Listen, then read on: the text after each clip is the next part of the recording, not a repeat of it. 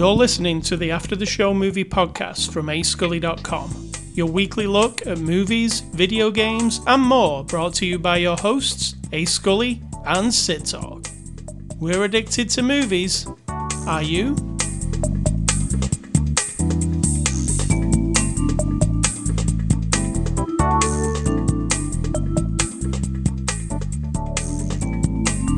Good afternoon, Sid Talk. Hello. How are you? Hello, I'm all right. How are you? Very abrupt with your hello. I was moving things along. Tell me something about what we did before the After the Show. What we did? Yeah, you know, before the After the Show discussion. But the before the After the Show discussion wasn't much, was it? Did I miss something? Were you not listening? No. What did we do? We tested some stuff. It was super important, but I'm not going to remind you of it. Tell me. Nope. Tell me. Okay, I don't care. It wasn't anything. I'm just joking. I didn't think so. You see, you're messing with me. Not fair. Not fair. All right, so it's Saturday, September the 3rd. This is After the Show number 752. We're a movie review podcast. Every week we look at a new movie. This week we're looking at the movie Orphan First Kill. It's a 2022 movie. You can stream it right now. It's rated R, and it's from our friends at Paramount. You can stream it on Paramount Plus. So, Sid Talk, give us the synopsis of Orphan First Kill. A woman who poses as a child and Spoilers. quite terrible, and people die. I mean, spoilers, yeah. Have you seen, if you've seen its predecessor? All right, I'll give you the one off the box. After orchestrating a brilliant escape from the Estonian psychiatric facility, Esther travels to America by impersonating the missing daughter of a wealthy family. Hey, that's accurate. That's the one off the box. Okay, so let's talk about this. The original movie Orphan came out in 2009. We both watched it. I actually loved it. Let's talk about spoilers here for the first movie from 2009. Aye. In 2009, that movie, what was the hook? Which is the future of this movie. Yeah, this is a prequel, yes. Okay, so you go through this whole thing, this family who the woman's an recovering alcoholic. She had, unfortunately, a stillbirth child. They're struggling here. She and her husband, she has a deaf daughter and a son who's preteen, early teen, I don't know. And for some reason, they decided to adopt a girl. Well, there's this girl who's an orphan. She's like 10. We're going to put that in quotation marks. Esther. And bring her into the home while the girl turns out to be a psychopathic 30-year-old woman or 35-year-old woman at that point. Yes. And she has a genetic thing that makes her always appear to be about a 10-year-old girl. It's a real thing. It's not made up. Yeah. But this character has that. So you don't know that. And then she just seduces the father and you're like, ooh, she's 10. She's gross. And then it turns around and people die. And she's kind of evil, if you believe in evil. This girl. Well, there's like a story where she was at an orphanage and people died at the orphanage, and then this nun gets killed, and then she kills a bird. I mean, she's terrible. She's terrible. That's in the future. So now we're going to the past to find out how just one more episode of her being like a horrible, wretched human being.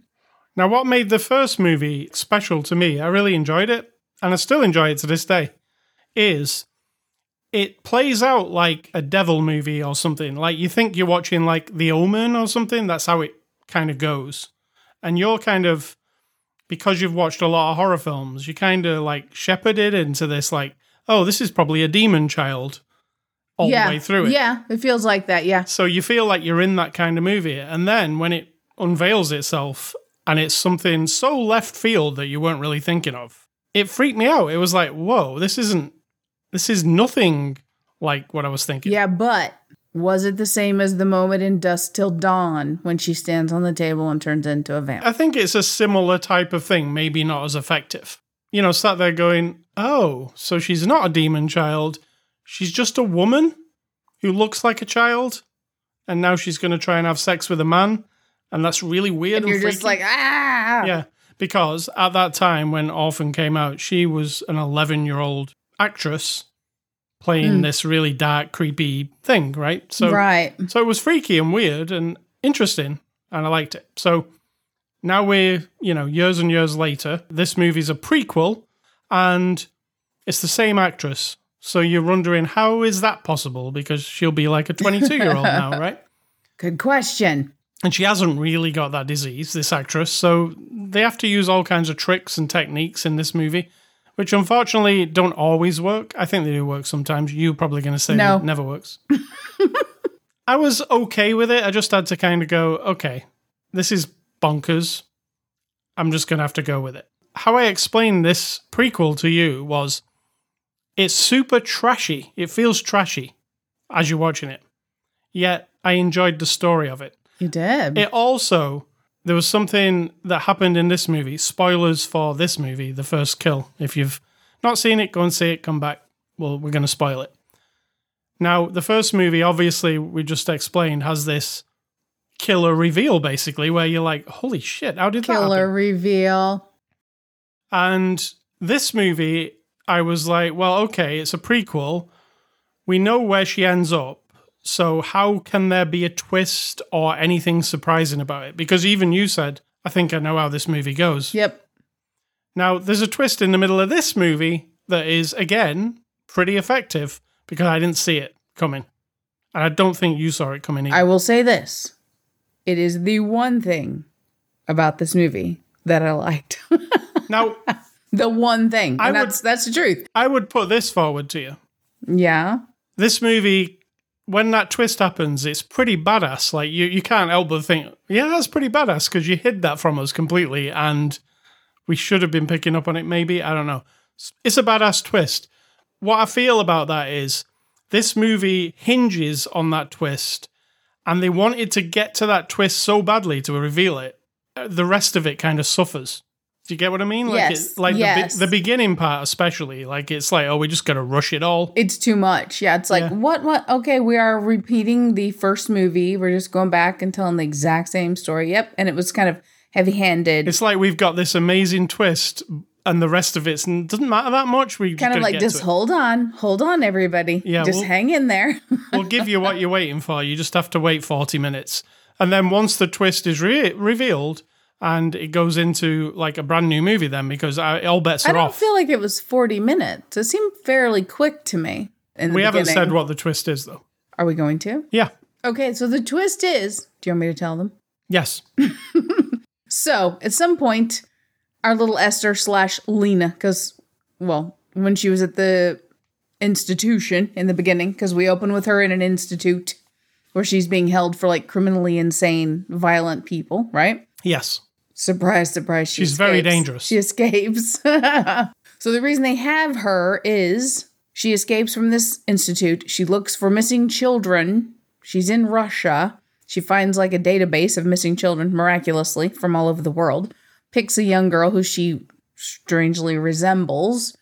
And then they report back to the family, this husband and wife that we meet, that their daughter who's been missing for 4 years has been found, right? Mm-hmm. So we introduce her. The mother's sort of like tentative and sort of like uptight about it. And she's putting on the extra weirdness. Like, I'm not convinced the entire time. Like, I know the truth, obviously, but it's also really bad. Like, she doesn't ever look like a child. She never looks young enough to be convincing in any way, shape, or form, right? That's one thing playing into this. How can this mother and father, how can you even pretend as writers and directors and everybody else on this film, try to even pretend that this is sellable? Like, at all. It's completely ridiculous. And I'm not the person who sits and picks movies apart, generally speaking, but this was terrible. It was terrible. And then you find out, Yes. at some point, the little girl finds out that this guy's investigating and has a suspicion that she's not really the little girl. She goes over, dispatches with this cop guy, and as he's sort of gurgling his last breath, someone shoots him from the side, like inside the apartment. And you're like, oh shit, like what? And you know it's not her, it's not Esther. And you look up and it's the mom, and she like shoots, like kills him hardcore. And then she points the gun at Esther and is basically like, what the fuck are you? Who the fuck are you? And you're like, what? Or she's like, so why did you do this or whatever? And the mom knew who she was. Well, She knew what she was. She didn't know, because then in the blank spot, she tells her, and then she goes, so let me get this straight. So the mom now, totally into this, she's totally aware that she's a grown woman. She killed this cop, and the mom is like, now we have to get rid of this guy. So what we find out is 4 years ago, that the brother and the daughter had been playing or roughhousing, and he kills the daughter. Accidentally. So the mom apparently dumps the daughter down the well because they're very wealthy, and the mother finds herself to be very important in the world. And their family came over on the Mayflower, and you don't crumble this empire, right? They're very, very rich. And she becomes like this very evil, like, you're like, what? Are you kidding me? And then she's very cavalier about dispatching with the cop's body and the evidence.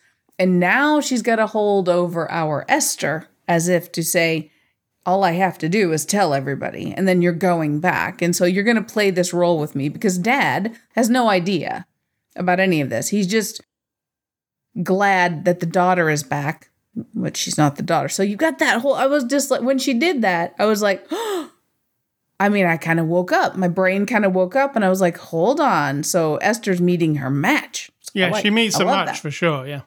And that's the twist, which I didn't see coming and is actually pretty good. Yeah, I liked it. You have to look past the flaw. There's a lot of flaws in this movie. Sure. And it's the stuff you mentioned about she doesn't really look like a kid. Not at all. Not even little. You can't even squint your fucking eyes. And if you watch them back to back, like if you watch this one first and then watched Orphan after it, it would be very weird, I'm sure. Because she was actually a child in the other one. That's why the other one's so effective. Because she is a child. And then they just make her look older for the age. She puts some makeup on and it looks really weird. They're doing weird things at the beginning of the movie, like Vaseline lens, and they're like making like the lighting. My God. Yep. I mean, it doesn't look very good, this movie, and especially for the first sequence in the Russian place. And I was like, why does this look so bad? And then I was like, oh, they're using like tricks. They're using like fog and smoke.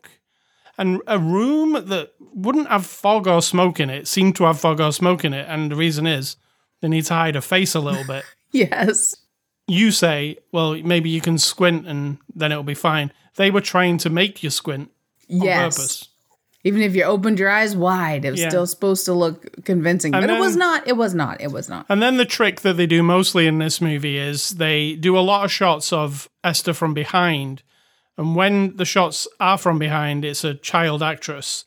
And they keep like doing it, so it ingrains it into you that, oh, look, she's just a child, she's just a child. But then whenever she speaks, they do a very, very close-up on her face. So if you noticed, anytime she's speaking, you pretty much see her from the shoulders up. Yeah, I noticed all of it because it was terrible. I got over it because I was like, okay, I just have to like get it in my mind. She's a 33-year-old kid. Look, I mean, she's a 33-year-old adult who kind of looks like a kid. At this point, she's 31, they say. 31. We're going with that. Kind of looks like a kid. At the beginning, as it started, you said, I don't know how this mother can't see that that's not her kid, like when she picks her up. But then with the twist that they do, it kind of fixes that completely. It fixes your doubts because she was picking her up knowing what she was doing. She knew it wasn't her daughter. Correct. That was like, oh. So that's why the twist is very good. And it actually, after the fact, when you think about it, it all works. Like I say, it feels like the whole film was rushed to try and get you to that point. Then after that point, all bets are off. It's really kind of sadistic after that. Sadistic? Correct. After that? Because this woman is like, I might try and kill you. Yeah, I'm worse than you. Yeah. There's like a battle between them both. And then the son's also brought into it. And it ends up in a tragic climax, which, is it mentioned in the second film that she'd been with another family? Well, she's an orphan. So she's been orphaned. I think so. Like her family tragically died in a fire. Right. So they work good as a bookended pair, but you know what? The first movie, Orphan, it's like particularly well made and quite good and well acted and everything. And I don't feel this movie is. I feel there's some bad acting in this movie. I agree. Overacting. Julia Stiles at the beginning. You know when they come out of the fencing place and she's walking and talking to her husband? The dialogue, I was like, oh my God, this dialogue is really bad. Like it was. And why is she, she's a good actress. What the hell is she saying? Like, but then it got a bit better, or did it get better, or did I just get used to it? It came and went. It was as if there were scenes where, especially the psychiatrist lady, oh my God. She was like literally like an amateur actor. Yes, sadly. I don't even know if it was her or if it was just the lines they gave her and told her to say it like you're a freaking robot. I don't even know. It was really bad. I felt bad for her. So it's not as well made as the first movie, and part of the effectiveness of the first movie is that it's a well-made horror movie of its time. It's got this element of, oh, is this child like a demon child? We've seen that before. Well, I never actually thought it was something else. Always thought she was a demon child. And you've got Sarsgaard in his name and Verminga. And Verminga, it's got like an element of, I don't know, a well-made movie. Whereas this one has an element of a straight-to-video kind of cheesy Sadly. prequel. Having said that, I actually love the character of Esther. I find it really interesting. Which is troubling. Yeah, going back, revisiting it again, I actually enjoyed her. I enjoyed that she met a match. Yes, I love that. That was terrifying because for some reason I'm like, oh, Esther, you got to sort this out. Like, I'm on Esther's side. I was never on Esther's side. Well, I wasn't. I She's a shouldn't have been, I freaking guess. psychopath. So no, I was I'm not only on her Esther's side because I like her from the other movie.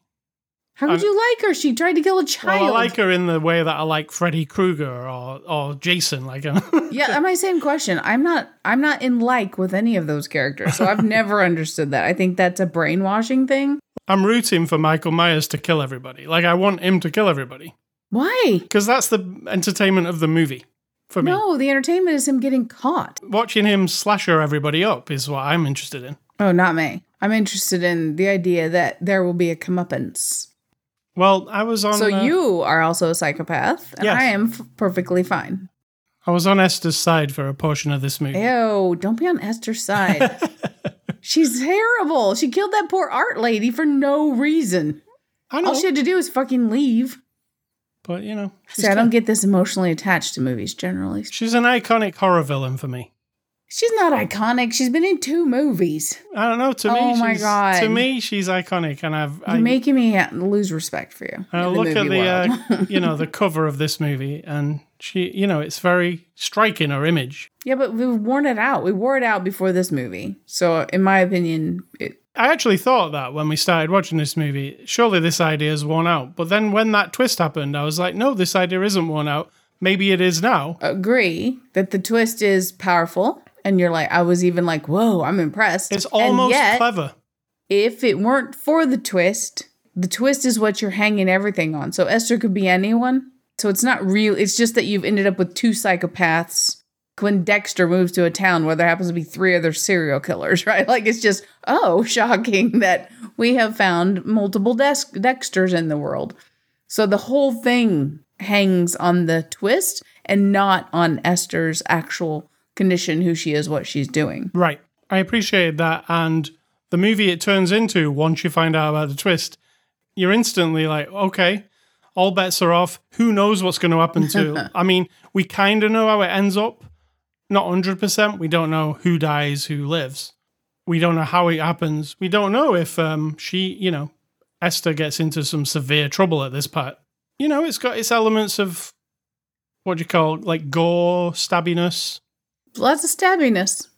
Yeah, gruesome in parts. And they played on their little book a little bit too much. I assume it was in the first one. I just don't recall. Yeah, they kept going back to a little sketch / diary. Her little psychopath book. Yeah, psychopath diary, yeah. Yeah. Yes, that is in the second movie because I saw a screenshot from the first movie, actually. I saw a screenshot on IMDb from that movie, and it was her looking in that book. Right. So they did try and call back or call forward. What are they doing? This is a prequel. True. The rules, the laws are different. So that's my judgment on this movie. It's really trashy. It feels trashy. It feels like straight-to-video kind of schlocky horror movie. But because it has a character from a movie that I really like. The problem is, it's not trying to be schlock. No. I don't feel like. It's trying to be kind of sophisticated a little bit as well, like with the rich family and the fencing. And yeah, surprisingly, she always ends up with rich people. That's very handy because then they have unlimited resources. I guess, are we saying that only rich people adopt poor orphaned Russian girls? Yeah, because it costs money, I guess. That's some good writing right there. Isn't it? Yeah. So It's a little bit, people have a standard, I guess, for their horror movies. So there's like Hand That Rocks the Cradle, The Babysitter, the fan, the what's the one with the swimmer? Is she just called the Swim fan. Swim fan. Julia Stiles. Was it? Yes, it was. Oh, well, there you go. Psychotic swimmer. Then you've got like the fan, who was Robert De Niro, who was a freaky psychopathic fan of not Denzel Washington. Wesley Snipes playing ball. And also, what was the other one with Robert De Niro? Cape Fear. Like, you've got a psychopath who now, even we did it in this movie. As soon as we see a character, we're like, oh, you're dead. Oh, you're dead. Oh, that's the weapon that's going to be used to kill the guy. Oh, there's a weapon that's going to be like, it's a formula that just sort of like, you have to go along with it. But this time, I couldn't. I enjoyed the twist, and I enjoyed seeing Esther in another story. And that's about it. The rest of it, I will agree, is pretty trashy. The first 15 minutes, I was like, holy shit, is this like... Did this cost $12 to make? Oh my God. Well, I wasn't trying to be quite that mean about it, but... And why are all these orderlies in this place she's escaping from? Just idiots. They just stand there and die. That was a very poorly executed escape She escapes, basically, and there's murder during the escape. But nobody really tries very hard to stop her. They just look at her and then die. You know, it's really... That was very poor. That was where I was like, oh, this is really crappy. And then it kind of got better. But then... You're just hanging in there. Yeah. So the cast, Isabelle Fuhrman reprises a role as Esther. And she was a child in the first movie, and now she's not a child, but pretending to be a child. What did you think of her? I mean, I don't want to be snotty, but I wasn't in love with her. And it may be, too, just how they're wanting her to be portrayed, because she's actually a approaching middle-aged woman. Like, she's in her, how old is she? 22. Oh, she's not. I thought she was actually the age of the, okay. No. Never mind the approaching middle age. Even in her 20s. It's unreasonable. It's unconvincing. It is. And then every time she does her little twitter with her eyes, and they're already trying to smooth her face, like in that filter they put thing. Some weird contact lenses in her eyes. It looks really awful. And I don't know if a lot of it's like they're telling her, like, don't move your head very much.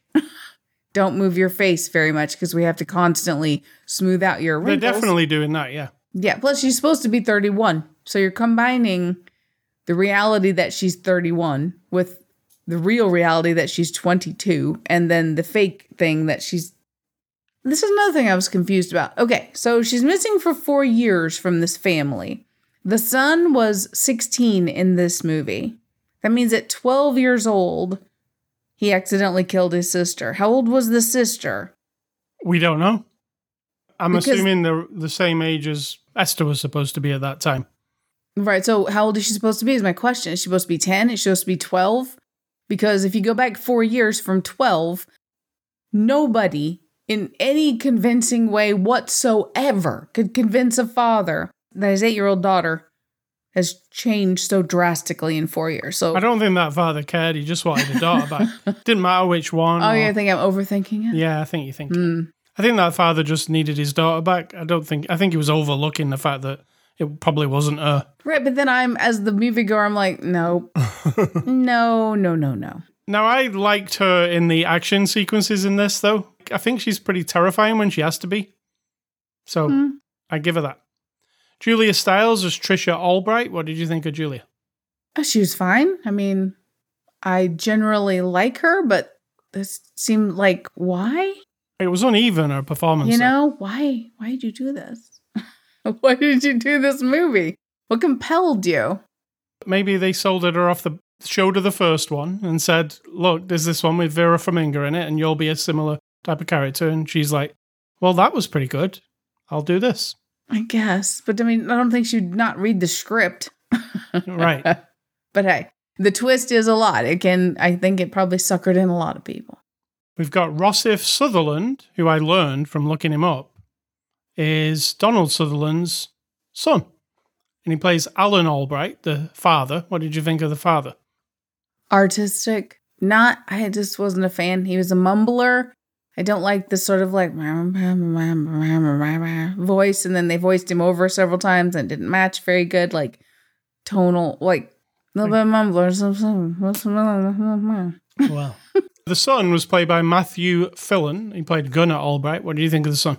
It was also kind of over the top, right? Kind of comic bookish. Yes. Yeah. Maybe that was the brief every day. Overact, everybody. This movie's ridiculous. Just overact. It's fine. Hero Kanangwa as Detective Donnan. He's not in it very much. He's not. I always like him. He is good. But yeah, he just kind of comes in and out of the movie. And directed by William Brent Bell. He directed the movie The Boy, which I believe you watched. Yes. Yes? You didn't like it, though? No. It was also like this, like very wooden and not finessed and not interesting and not convincing. The whole premise is just like, what? Yes, I can sit down and be convinced when I'm watching Star Trek that they've gone to a world where whatever's going on is going on. I'm fine with that. But something about these movies, I'm just like, I look around like, am I supposed to buy into this? So he also directed the movie Stay Alive. Do you remember that one from 2006? Stay Alive. Yeah. What was the premise? For a group of teens, the answer to the mysterious death of their old friend lies within the world of an online video game based on a true story known as The Blood. I believe so. Yeah, let me tell you a funny story about Stay Alive. Funny story. I have about 20 copies of Stay Alive on DVD in my cupboard. And why, you ask? Why do you have 20 copies of Stay Alive? Well, at the time, they were really promoting it big time, and they sent me a whole box of them to give away, right? And I did a giveaway, and nobody wanted them. Oh, dear. I pulled all the winners out, and nobody actually, they were like, no, we're fine. Oh, that's what we're winning? Yeah. Never mind. Yeah. So I just got the box of them in my cupboard. So maybe it's a collector's item one day. Or maybe not. You know what I also didn't like about this movie? The CGI fire. Yeah, it was very bad. It was like bad CGI fire. So not in the slightest was I convinced that anything was on fire. It wasn't. They didn't even set a fire. You could tell. It was just all CG. So there's this beautiful old house that they live in. And they didn't set fire to a curtain or anything. It just did the whole thing. It's just really bad looking. I think the stove had real fire on it in the beginning. Well, they just turned the stove on.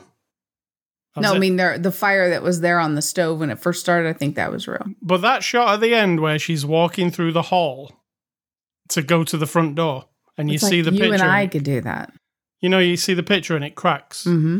And there's flames all over all four sides of her, and she's walking. It looks like she was like on a green screen cut out, and there was just like loads of fake fire around her. So IMDb reviews, what are those? There's a reviews that today you're going to be interested in what the people who did not like this movie have to say. All right, first guy says, as a huge fan of the original, I'm sad today. I honestly never thought I'd be insulted by a movie, but here we are. The original movie is a classic masterpiece, flawlessly directed, beautifully written, remarkably acted, and with a perfect ending. Instead of giving the fans the prequel they had been waiting for 12 years, they tried to be edgy and different and give the fans exactly what they didn't want. With the idea behind the absolute mess of the story and new characters that I couldn't care less about. This should not be part of the canon. They ruined Esther's character, considering her one of the absolute best horror villains of all time.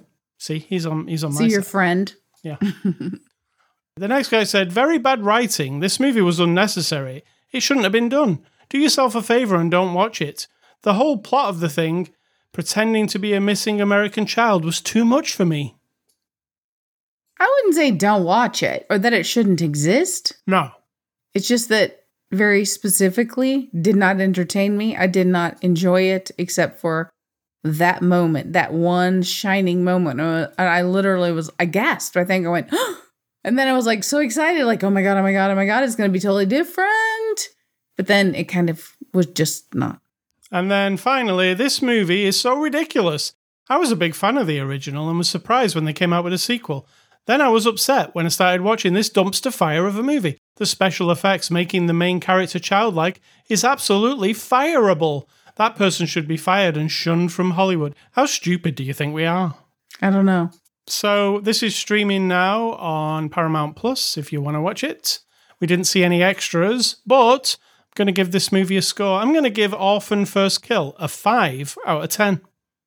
That's exactly what I gave it. Because I like Styles and because I appreciate the like moment, and that's it. I'm giving it straight in the middle because it isn't poorly made overall. It just has poorly executed ingredients, right? Some of the cheap ingredients went in there. Yes. I enjoyed it as an Orphan, another bit of Orphan, but it didn't really do massive. I mean, it didn't matter that it was made. That's bad to say, really. I would have preferred the other ones just existed now after seeing this one, and that's fine. Whoa, what? I think the problem is 100% here is the mystery of the first one is really cool. That mystery's gone in this one. Sure. So they introduce another thing that's a mystery. But what they introduced you, there is nothing leading up to it whatsoever. It's just literally like when she jumps on the table in Dusk Till Dawn, and you're like, whoa. Spoilers. I was watching with my friend Richard. He owned a little grocery store. We took the videotapes home that night. We were watching them, and we were both sitting there, and he paused, and we like looked at each other. I'm like, is that... Did somebody splice 2 movies together? Like, on this cheap videotape, and then we just went along for the ride. It was great. Now, I saw that one in the cinema, and the poster doesn't even have the, twist on it. Right. It just has, like, a car and the desert and them driving towards the horizon, and it says from Quentin Tarantino and Robert Rodriguez. I was a big fan at the time, so even seeing the poster and then going in the theater to watch it, I was like, oh my God, what is this? I was like, Quentin Tarantino's not in a horror movie. What's going on? So yeah, that was really cool. It's hard to pull that off these days because everybody knows everything about everything before it comes out. True. Right? And in those days, it wasn't as easy. So that's our scores. Thank you to Paramount for letting us watch this. Next week, we're looking at the new Marvel movie, Thor, Love and Thunder. So movie recommendations, I am going on the tip of this one. I'll give you the original Orphan, which is, for me, it's like an 8 out of 10 or maybe a 7.5. Oh my. As opposed to a 5 here. And I'll give you The Exorcist, which is a 10 out of 10. I'll always give you The Exorcist if I'm giving you horror movies. You will. My recommendations are me going back to the 90s. Now, this first one, I didn't remember it. Then I looked up and I'm like, yes, I distinctly remember the people and the scenes, but I don't remember absorbing the movie. So forgive me for that. But I'm just giving you 5 movies from the 90s that I've watched them in 95, 96-ish years. And the first one is Lust auf Fahrring Stor. Are you butchering that? Yes, it's German for something. So like a kind of like The Reader, an older lady, well, a middle-aged lady, kind of gets sexually involved with the young student guy, and da-da-da. So it's a drama and, highly sexualized. Like The Graduate? Kind of, sort of, but not with as much meaning, GoldenEye, which you love. Casino, which you love. Toy Story, I don't know if you love it. And Sense and Sensibility. I don't think I've seen Sense and Sensibility. Well, you should. Hey, Scully Stuff. I've been playing a new game on the PlayStation 5. It's called We Are OFK. Do you know about this one, Sita? I know from you telling me. You haven't seen... Well, maybe you've watched me. Maybe you've seen it on the screen. It's kind of cartoonish, right? Mm-hmm. What it is, it's kind of a complicated, hard to explain game. So, there's a band, i.e. musical band, called OFK. And they're a virtual band. So, the real people playing the instruments, but the avatars of them are characters that don't exist. So, imagine the band The Gorillaz. Very similar to that concept. What this game is, it's like a biopic of how they became a thing. So it's like the backstory of them going to LA. I'm talking about characters who don't exist. Mm-hmm. But the people behind them really do exist, and it's their story. So it's these 4 friends go to LA.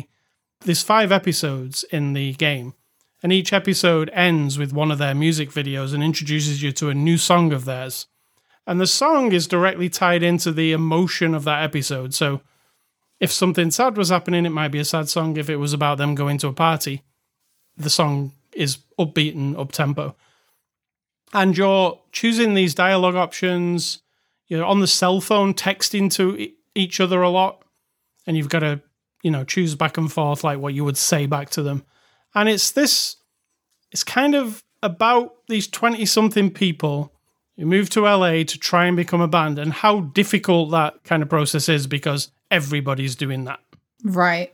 It plays on that aspect of it's really hard to be successful or, in a band or make a movie or something creative in the creative field.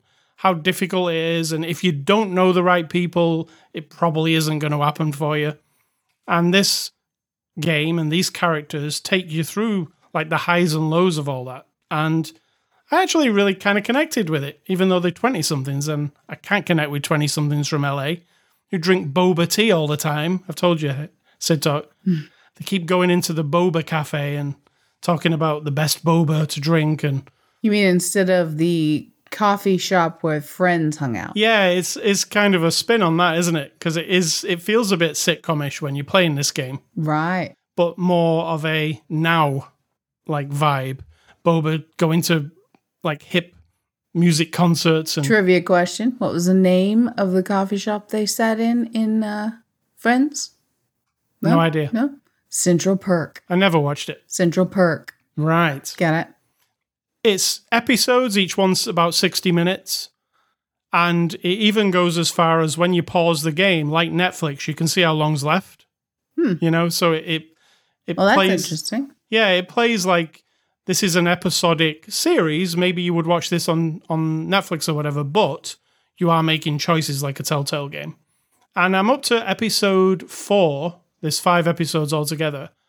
And the last episode was surprisingly emotional. It also deals with a lot of things like sexuality. There's a trans character.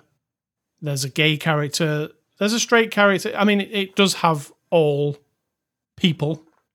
Probably not all people, but I know what you're going for. Yeah, you know what I'm going. It's kind of slick, and the characters are really well drawn, and it's all animated.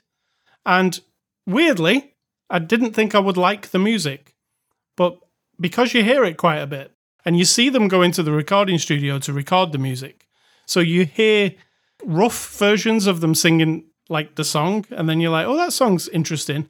And then at the end of the episode, you get to hear the final cut of that song. Right. And the music's really good. It's electronic music. It's got about a bit of a quirky thing to it. The game is called We Are OFK. And OFK stands for something, but I'll let you play the game to figure out what that is. So what's for dinner? Well, you requested Subway. So chances are that's what it'll be. But between now and the end result, I don't know. There's always room for change. Haven't been out of the house much for the last 2 weeks, really. So going into Subway seems annoying. High pressure. But irritating. I think I can handle it. We'll see. Because it does sound good. I like Subway. And what is your advice? And then we'll get out of here.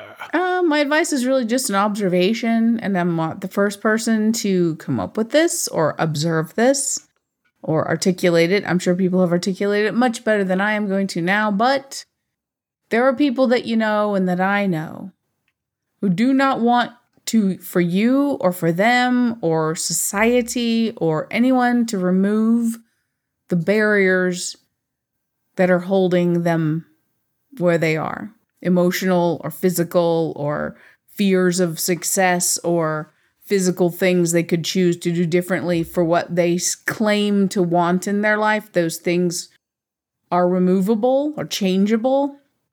Not all things are, so don't get all snotty and be like, oh, but I can't change this and it was terrible and I can't change this and that was out of my control. I get it. I'm an intelligent person. However, what I'm pointing out to you are the people who, when an obstacle of such is in front of them, either just their view of the world is what it is, and it is so many filters that blocks them from moving forward. They don't want to remove that. Because guess what happens when you do? When you break down all the shit that you thought you knew, when you quit the job you hate and now you need to go get another job, or you retire from a job that you actually enjoy. This would be me. But then there's the oh God, I'm not going to have any money and I'm not going to have a thing, so I might as well just stay in the job. Well, that's the barrier keeping me from moving past that, right? A little bit, whatever the change will be will come only if I have to remove that, because I want to go past that. I don't want to stay where I'm put in this sort of super secure whatever. I want past that. So I'm going to remove that barrier. I will retire and then be like, okay, world, well, let's see what you got next, right? I will confront emotions that I am not, or ideas, even political ideologies, religious ideologies. I may not become marinated in them where it soaks into me and now becomes part of who I am, but I'm willing to think about it. And in order to communicate with other people that I do want to move forward with in life, right? I don't want to reject people because I don't see things the way they do. Now I can keep that barrier up and be like, well, I don't even want to talk about it. I don't want to talk about that shit with that person because they're going to piss me off and I'm done. Well, then I'm not moving. I don't want to move forward. So don't remove that barrier for me. Don't take away if someone that I'm not sure about comes up and says, hey, let's have a conversation. Let's talk. If I refuse, that's me keeping the barrier, saying I don't want to move forward. I don't want to move out of this spot. So some people might claim that they want to do better or different or change perspectives or get past a barrier. But the fact is, if you remove it, they won't know who they are. And so they hang on to it very tightly. So, all right. Thank you for that. ascully.com is this website you can get this podcast. Twitter, Facebook, Instagram are the social media networks we're on. Ascully and Sid Talk. Anchor.fm/after the show, Spotify, iTunes, anywhere that podcasts are available. Amazon Music even. You can also email feedback to me, ascully@ascully.com. Do not email Sid Talk. She doesn't want your email. And finally, stay classy. The Orphan series. I don't think we're going to see any more from the Orphan series. And I'm going to say, think for yourself, because if you're not doing it, someone's doing it for you.